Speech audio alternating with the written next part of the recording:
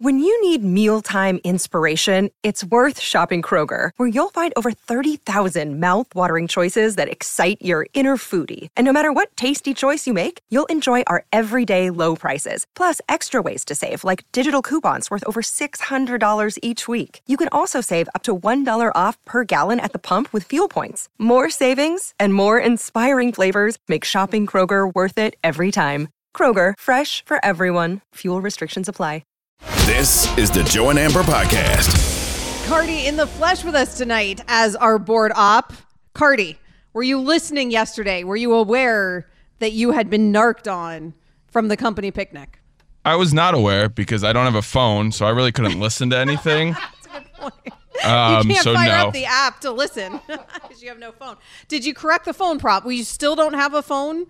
It is currently at my family house in New York, so I am without phone tonight again for day 2. Which, whoa. What, a new phone or the one you lost at the picnic? New phone. I think the one I lost is in about 4 pieces. Okay. Any thank you for defending you yesterday, or is What? it just You all called attitude? me a bonehead. Why would I thank you? Are you not? No, because I've ridden that ride and it stayed in my pocket. To be clear, that's such a lack of gratitude on behalf of just a self-centered millennial. These Gen Z. What are you? Are you Gen Z? I think he's a millennial. I'm Gen Z. Thank you. Gen Z. Yep. Classic. I don't know. Gen me. Z. Thank you is the. I don't know. Thank you is the route. Well, it would just like the proper name, I guess. I would like my credit, please. Says the guy who dropped his cell phone riding a roller coaster that he has ridden before, apparently many times.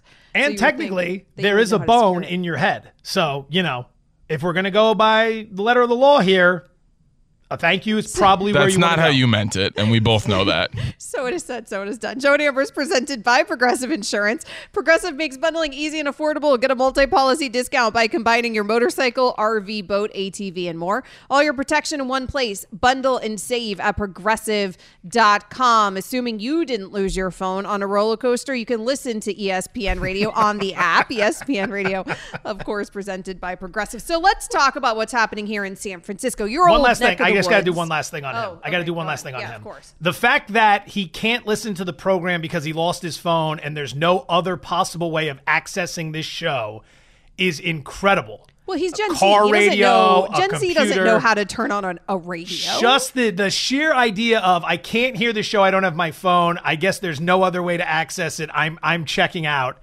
Just remarkable. It's funny you mentioned that because I actually have been forced to listen to the radio because I don't have a phone, so... He was disgusted that he had to put the radio on to listen to the radio. Oh, yeah? Yeah, there you go. Did you even know where the AM dial was? You probably had to figure that out for like the local ESPN affiliate. He had no idea how to get that done. Of course, you can also listen to us on Sirius XM Channel 80. Let's talk about what is happening in Joe's former neck of the woods in San Francisco, because Joe, the race to be the backup quarterback for the San Francisco 49ers is over, and Sam Darnold has won the race. Not Trey Lance, not the guy that they traded all the way up in the draft a few years ago to get, who has been there for some time. Sam Darnold, the journeyman who hasn't worked out now multiple places in the NFL, he will be the backup in Kyle Shanahan's system. Brock Purdy, of course, will be QB1. I mean, what an all-time miss. First and foremost for the Niners. And we'll get into how bad this miss was in just a second. But think about how bad Trey Lance has to be that he's only played a small handful of snaps for them, and they're not even trying, like forcing the issue to make him the backup in order to save face. Like generally you'll have these teams that continue to trot out bad starters because they don't want to have to admit they made a bad move. This isn't even that. This is just trot him out as a backup and like at least try to save face. They're throwing in the towel completely for Sam Darnold, which I don't think a lot of people were surprised Darnold beat him out.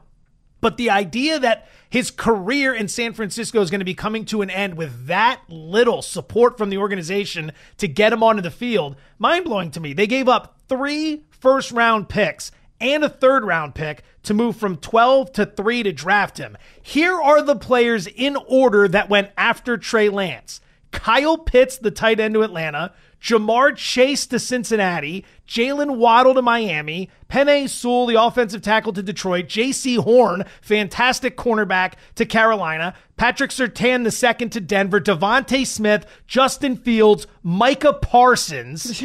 It's incredible. Any one of those players, literally Elijah any one of the Tucker, players. Yeah, I mean, you go down this list. Parsons went 12th to their original draft spot. Unbelievable. There's so many weapons that they could have had. There's a lot of big names on this list when you go all the way down the first round of that draft. It is so wild to think, because it's not just they drafted Trey Lance. We see that all the time, that you draft the guy and then that's a swing and a miss.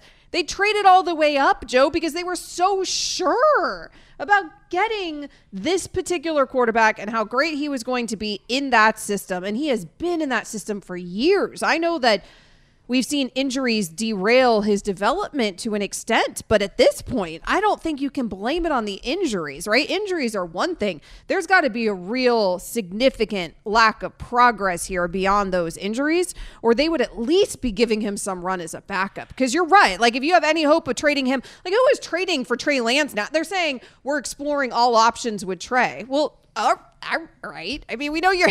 Like, you're so out on him in San Francisco that you're not even bothering him to make him QB2 for a cup of coffee. So who's trading for him? They're not even bothering to say what, like, the Colts said to Jonathan Taylor, we're going to give you permission to seek a trade. They're saying they're exploring all options, one of which is probably like, we just might cut him. Mm-hmm. Like, they just might cut him. It might be so bad they realize they can't get anything for the guy. He threw 102 passes in the NFL. 3 years in the NFL, he threw 102 passes. He made 4 total starts, and they are done. And this is not the first big swing and miss for this organization. For as good as this team has been, they have bombed out on several first-round picks. Remember Solomon Thomas, who they picked at the top of the draft in that first year there? Didn't work out at all. Patrick Mahomes and Deshaun Watson went a few picks later, by the way.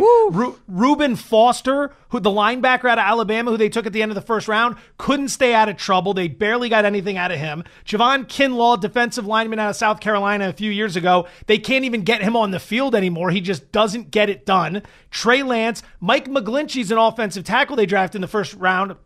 He played for them, but he just went and signed with Denver. Like, they didn't even re-up him. They 7 first-round picks under the Shanahan-Lynch regime.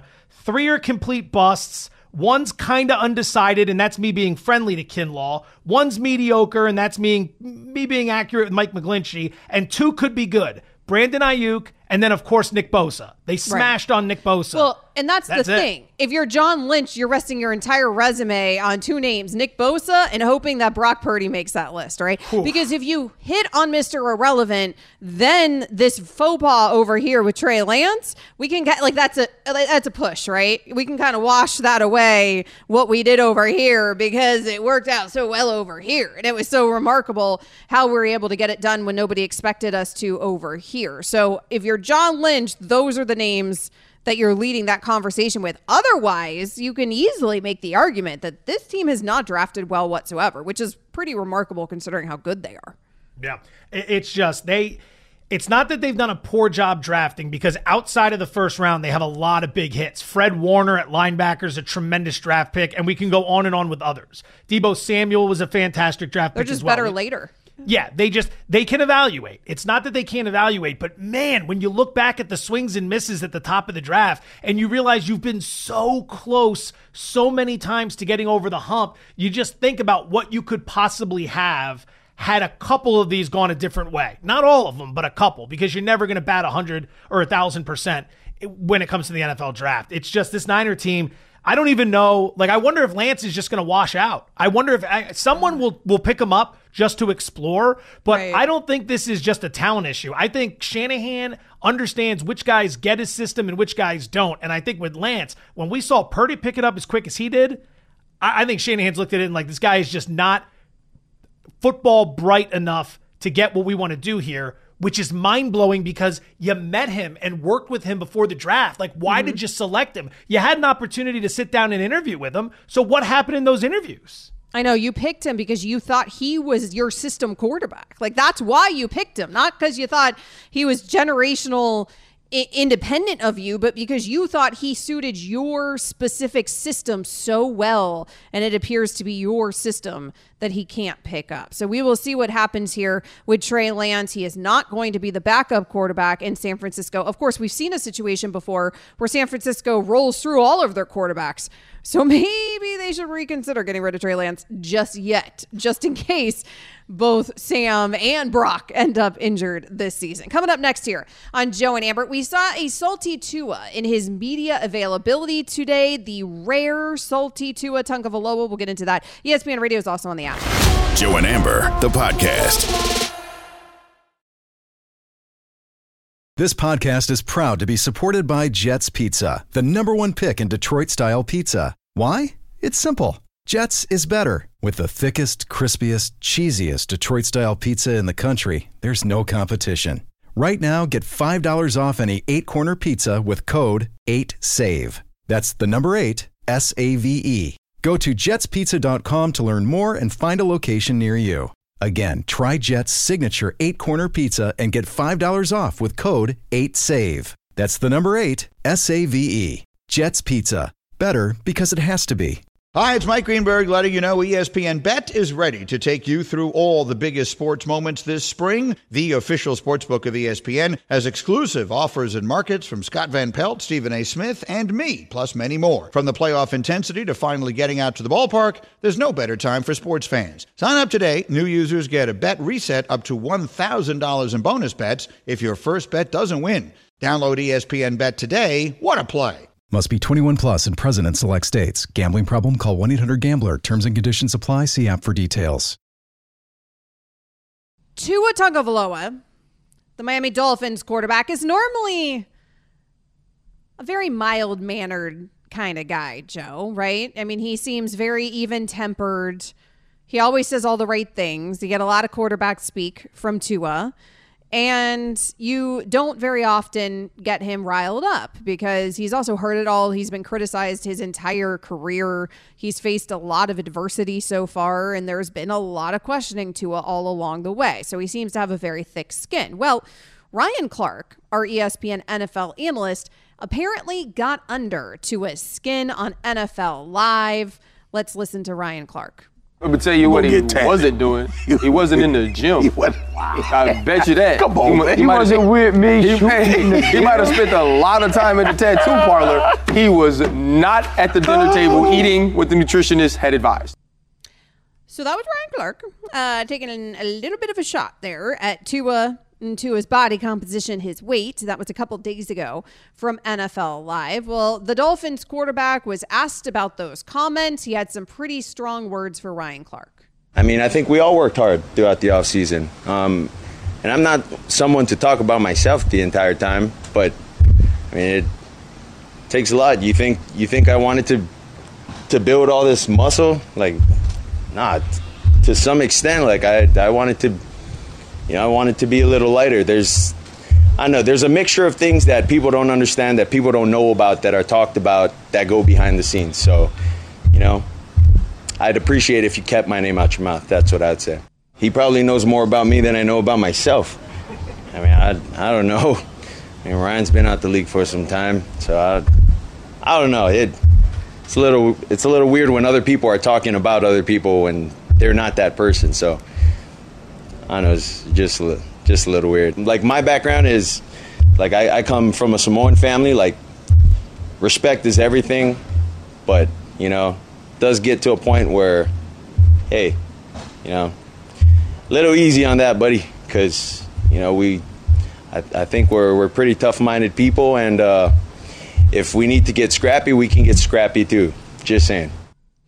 So that was Tua being salty, Joe. Although even a salty Tua still was, he was pretty even keel overall. He doesn't deny it. You would figure the first thing you would say if someone's accusing you of what Clark's accusing Tua of, you'd think the first thing would be he doesn't know anything. He doesn't know anything. I was in the gym 5 days a week. I've been working with a new nutritionist. No, not every single meal is by the book. I do have pizza once a week, but he doesn't know what he's talking about. Wherever he's getting his information from, he's wrong. That would be the natural response there, because it's not like he went up there and had no idea of these comments. He was aware, so he had time to think about it. So I'm trying to figure out why the first thing wouldn't be a denial, right? That, like, there was nothing in there where he tried to say that Clark was wrong. He just kind of talked about how, respect for people, the scrappiness.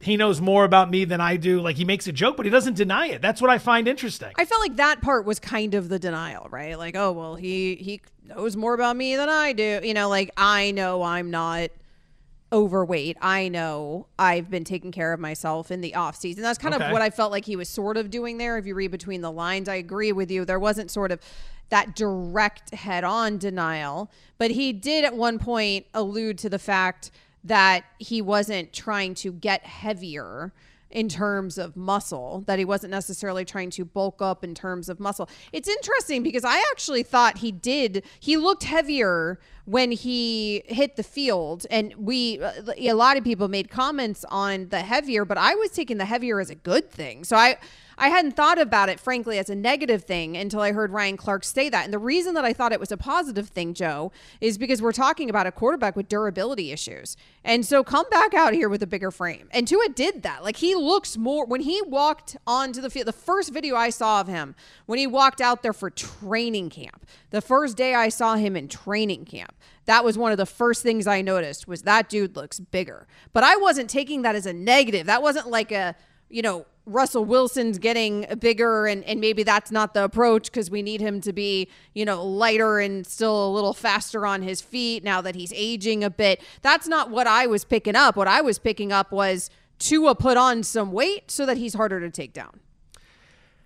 That certainly could be the case. I sometimes wonder when it comes to durability issues, are you trying to be bigger for the reasons you lay out, or do you want to be a little bit lighter so you can be more mobile and avoid some of that contact? I could see it going either way. I mean, for Tua, it's all going to come down to what he wants to do in terms of proving it on the field this year. He's coming off his best season as a pro, 25 TDs, 8 interceptions, second highest completion percentage. He played very well when he was on the field, 8.9 yards per attempt, a career high. That's a big number. That shows a willingness to push the ball down the field. That shows big plays. It's not just dink and dunk. So he took a lot of criticism, if you remember, going into last season. The Dolphins social media team threw that highlight up of that pass he had to Tyreek Hill where he underthrew him, and they made a big deal of it, and everyone was like, well, if that's the best video you can come up with, he must be playing terrible. And then he surprised everybody. So maybe he'll go out there and do it again.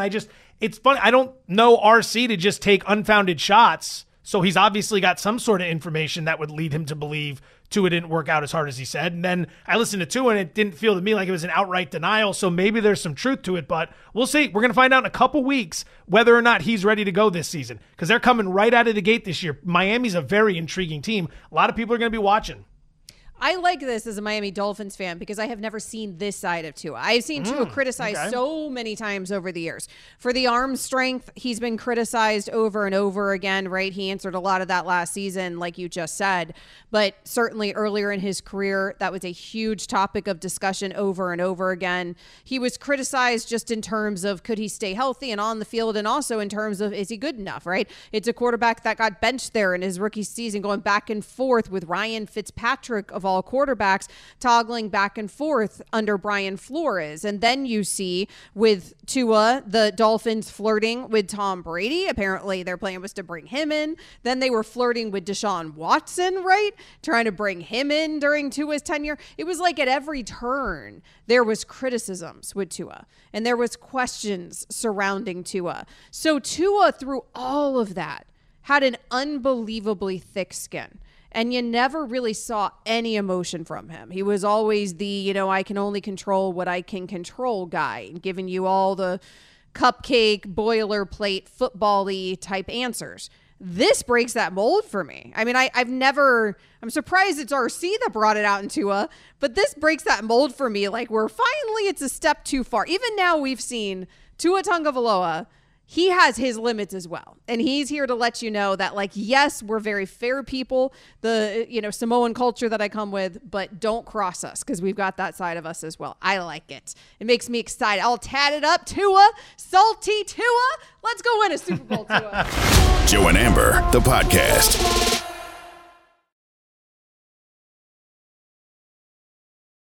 Rolling along here on Joe and Amber. Amber Wilson, Joe Fortenbaugh. Find him at Joe Fortenbaugh. You can find me as well at Amber W Sports. ESPN Radio is presented to you by Progressive Insurance. It is that time where we review the sound from the last 24 hours. Let's get to it. They said it, but what did they really mean? What are you trying to say to us? Sound on, sound off with Joe and Amber. Hello, James Steele. Yeah, just waiting. I'm sorry, you were waiting for me to bring you in. I just kind of thought. I know this is the first time I've ever done this segment, so I know how you can be confused. You'd already spoken on today's show, so I forgot that I needed to again give you permission to speak. You were granted permission. Thank you. Good to hear from you, James. You too, Joe. So first up on the latest Hard Knocks, Jets wide receiver Randall Cobb, who is also obviously a longtime teammate of Aaron Rodgers, also kind of his BFF, warned the rest of the Jets receiving corps that if they didn't tighten things up, Rodgers would eventually snap on them. Rodgers addressed Cobb's comments in the media earlier today. I will say that there may have been some comments about me that I don't know that are true anymore. Cobby said some things about how you gotta watch out because 8's gonna snap at some point.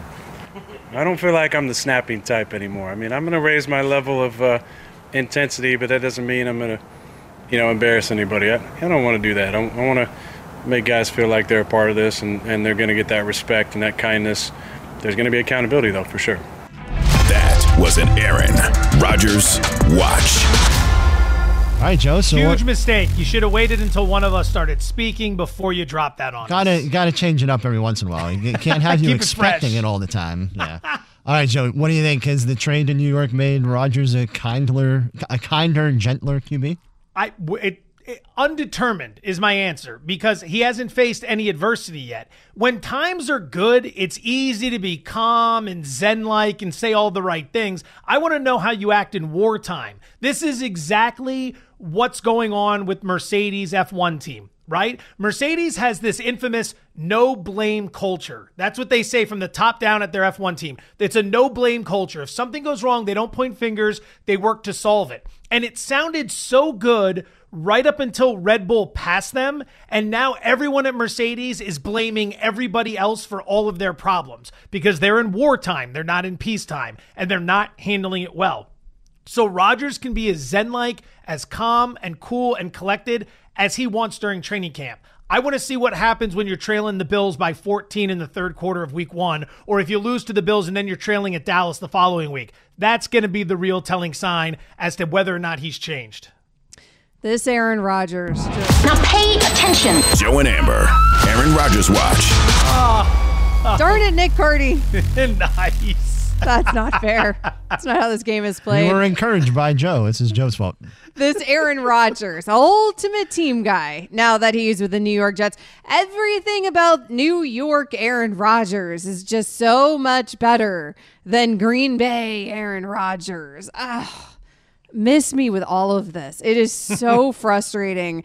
And this is just another place where Aaron Rodgers gets to, I've turned over a new leaf. I'm a different guy. I give back $35 million. I'm ultimate team guy. I want to help and mentor Zach Wilson. I want to make the future better for everybody and everything.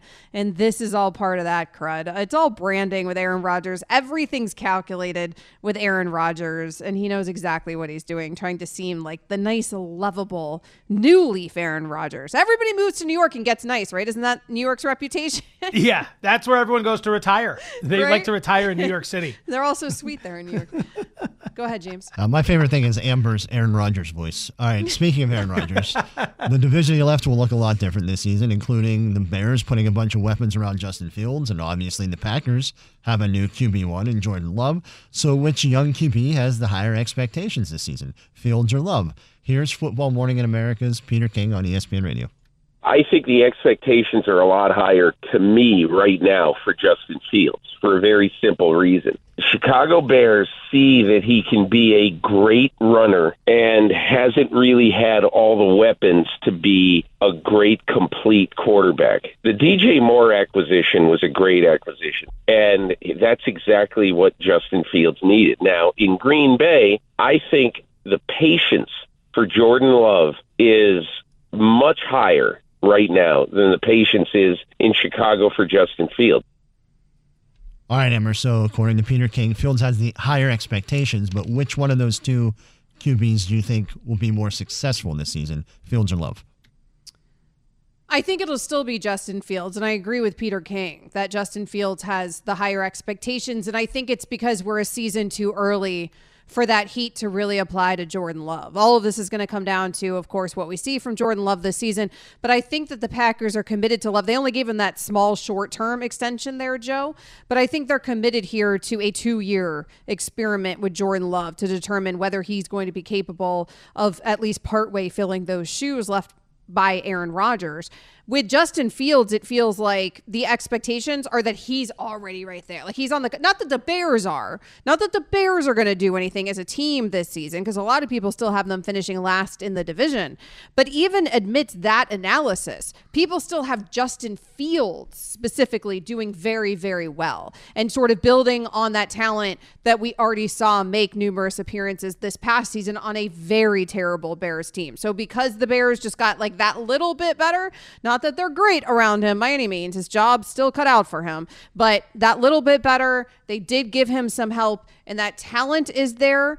That expectation is there for Justin Fields to take another step forward. Agreed. There's no expectation for Jordan Love. Anywhere you go, no one's picking Green Bay to do anything. It feels like most people have resigned themselves to the thought that, yes, it was Brett Favre, it was Aaron Rodgers. We've seen a little of Love. It didn't look good. We don't expect much from this team. We're turning our attention to Detroit and the other teams in the division. You look at the Bears, Justin Fields was 50-1 to win the MVP award when the odds came out. That's all the way down to 25-1. There are a ton of people betting him to win MVP.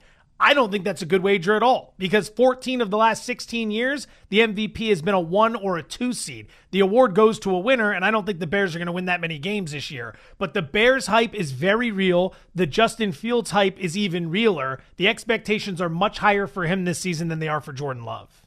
All right, one thing I've learned this past week is that a lot of people are really high on Sam Howell and the Commanders. Just listen to Chris Canty earlier on Greeny talk about Washington's starting quarterback. At no point have I seen him in a Commander's uniform where he's looked overwhelmed, even going back to his first start against the Cowboys in their regular season finale. This guy is in full command of the offense, and he plays with poise. That matters. And beyond that, the mental makeup, based on what we've heard from him in interviews, seems to be the right stuff. This is not a guy that hasn't played a lot of football. He was a 3-year starter at the University of North Carolina. There was one point after his sophomore season, I believe, where people were thinking this guy could be the number 1 overall pick.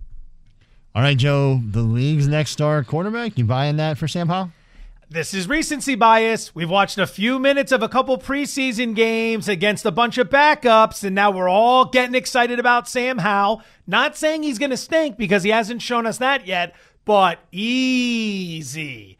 He's got some weapons. His offensive coordinator used to work with Patrick Mahomes. The defense can play a little bit in Washington. There is some upside, but the idea that he's going to come out and take the league by fire, let's just wait until he starts playing some real defenses, of which I'm not counting week 1 because they're playing Arizona, probably the worst team in the league. So let's give it a month and then we can reassess. He's got command of the Commanders. I see what Chris Canty did there.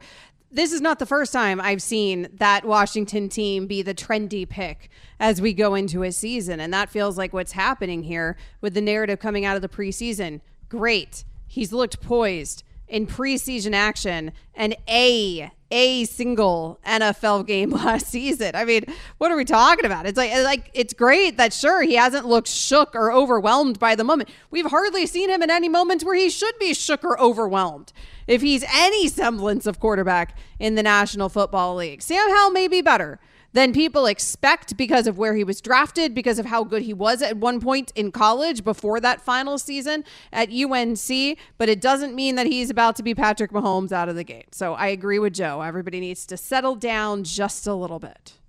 All right, the Yankees right now are up 2-0 on the Nationals in the bottom of the second inning, but they did lose their 9th straight game last night. They're under 500. They're last in the AL East, not even close to a playoff spot. It's been quite the disaster in the Bronx, and their GM, Brian Cashman, said as much earlier today. You know, it's been a disaster this season. And yeah, it's definitely a shock. Certainly, I don't think anybody on our side of the fence, from our player group, from our coaches, our manager, or even outside the organization, would have predicted this. So, Amber, how surprising has this collapse been for the Yankees this season? Yeah, I mean, surprising, I guess. I mean, at this point, it's not surprising, right? At this point, we know that they're not making a postseason for the first time since 2016. I mean, come on, I gave up on the Yanks weeks ago. But overall, it's surprising. It's surprising for that franchise that spends so much money and still does have a lot of money. Certainly, injuries have played into this conversation with the Yankees. But when they have been out there and they have been playing, they just don't look like they care. I thought this was going to cost Brian Cashman his job. People that know a whole lot more about the Yankees than me tell me that that's not going to be the case. Aaron Boone maybe ends up being the fall guy there. They have to change a lot of stuff, Joe. But first and foremost, it does have to start with those players on the field, because for whatever reason, they are not responding in the way that we are typically used to seeing players respond in pinstripes. I don't know what you have to do to motivate that talent, but it's been weird watching it seem very unmotivated towards the end of the season while they're trying to make a postseason. To answer James's question, yeah, it is surprising. They won 99 games last year. They had a plus 240 run differential, which was second best in Major League Baseball behind only the Dodgers. They made it to the ALCS. They got swept by Houston, but Houston went on to win the World Series. It's not the end of the world there. That's a hell of a run. So now you come out this season and you're just, dead last? Is that the situation? You can't be behind the Orioles, even though the Orioles are good. You can't be trailing the Red Sox, who are punting on the season. This team is gutless. That's the problem for the Yankees. They're gutless. They don't have any leadership. It's not like it's a talent problem, okay? They have the second biggest payroll in all of Major League Baseball. They're not the little engine that could in Kansas City or in Baltimore, where that team's put up 77 wins despite a bottom 5 payroll. They've spent a ton of money. They have a ton of talent. Sure, some guys have been hurt. Sure, some guys haven't played well. Figure it out. That's the job. If you don't win the World Series, fine, but you shouldn't be this bad. The terrible culture, gutless leadership group. Good news for the Yankees is that Aaron Judge has hit his second home run in the night, and they're up 6-0 now. It was a grand slam. Oh, wow. Oh, the Nationals. Yeah. Whoa, here we go. The 58 and 68 Nationals. Watch out. This is where it all turns around for the Yankees. Coming up next year on Joe and Amber, what team should be all in on Jonathan Taylor? We will get back into the all-pro running back. Joe and Amber's on ESPN Radio. Joe and Amber, the podcast.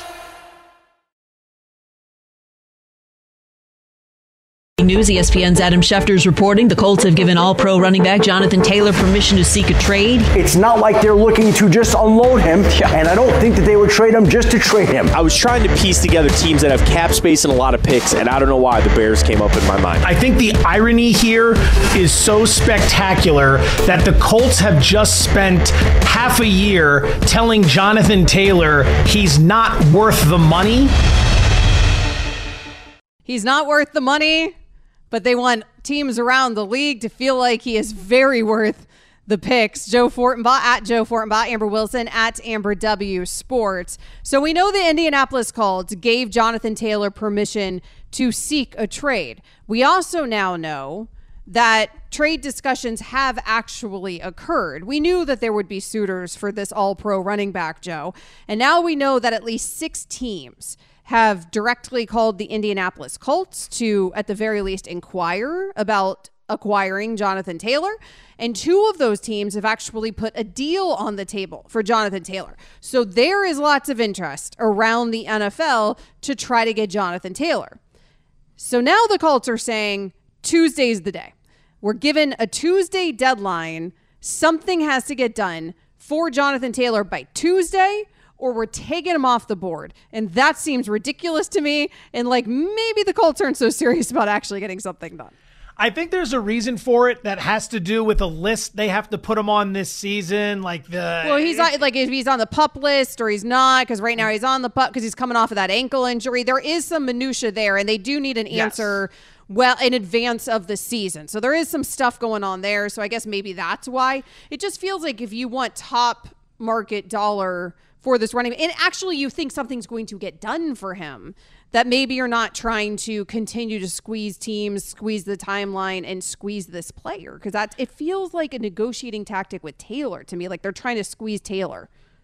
Well, they should try to squeeze everyone. They're the ones in control here. So ultimately, I think part of the timeline is to make sure, look, season's right around the corner. We got to know who's on the team. We got to know what our financials look like. We got to be ready to move forward, because if Taylor's gone, they're going to probably want to address the running back position in some way, shape, or form in a trade back. Like whoever's coming back from the other team, they might want something there. So I can understand the need for the deadline, because this is happening at the last minute.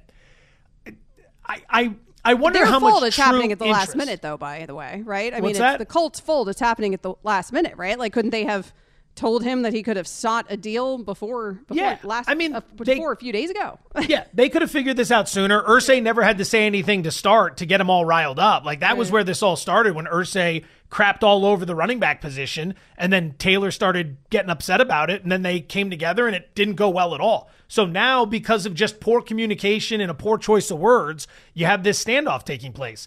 I wonder how much interest there truly is. They say 6 teams have checked in. Here's a check-in. I can call and say, hey, any movement on Taylor? If we offered you a third, what do you think?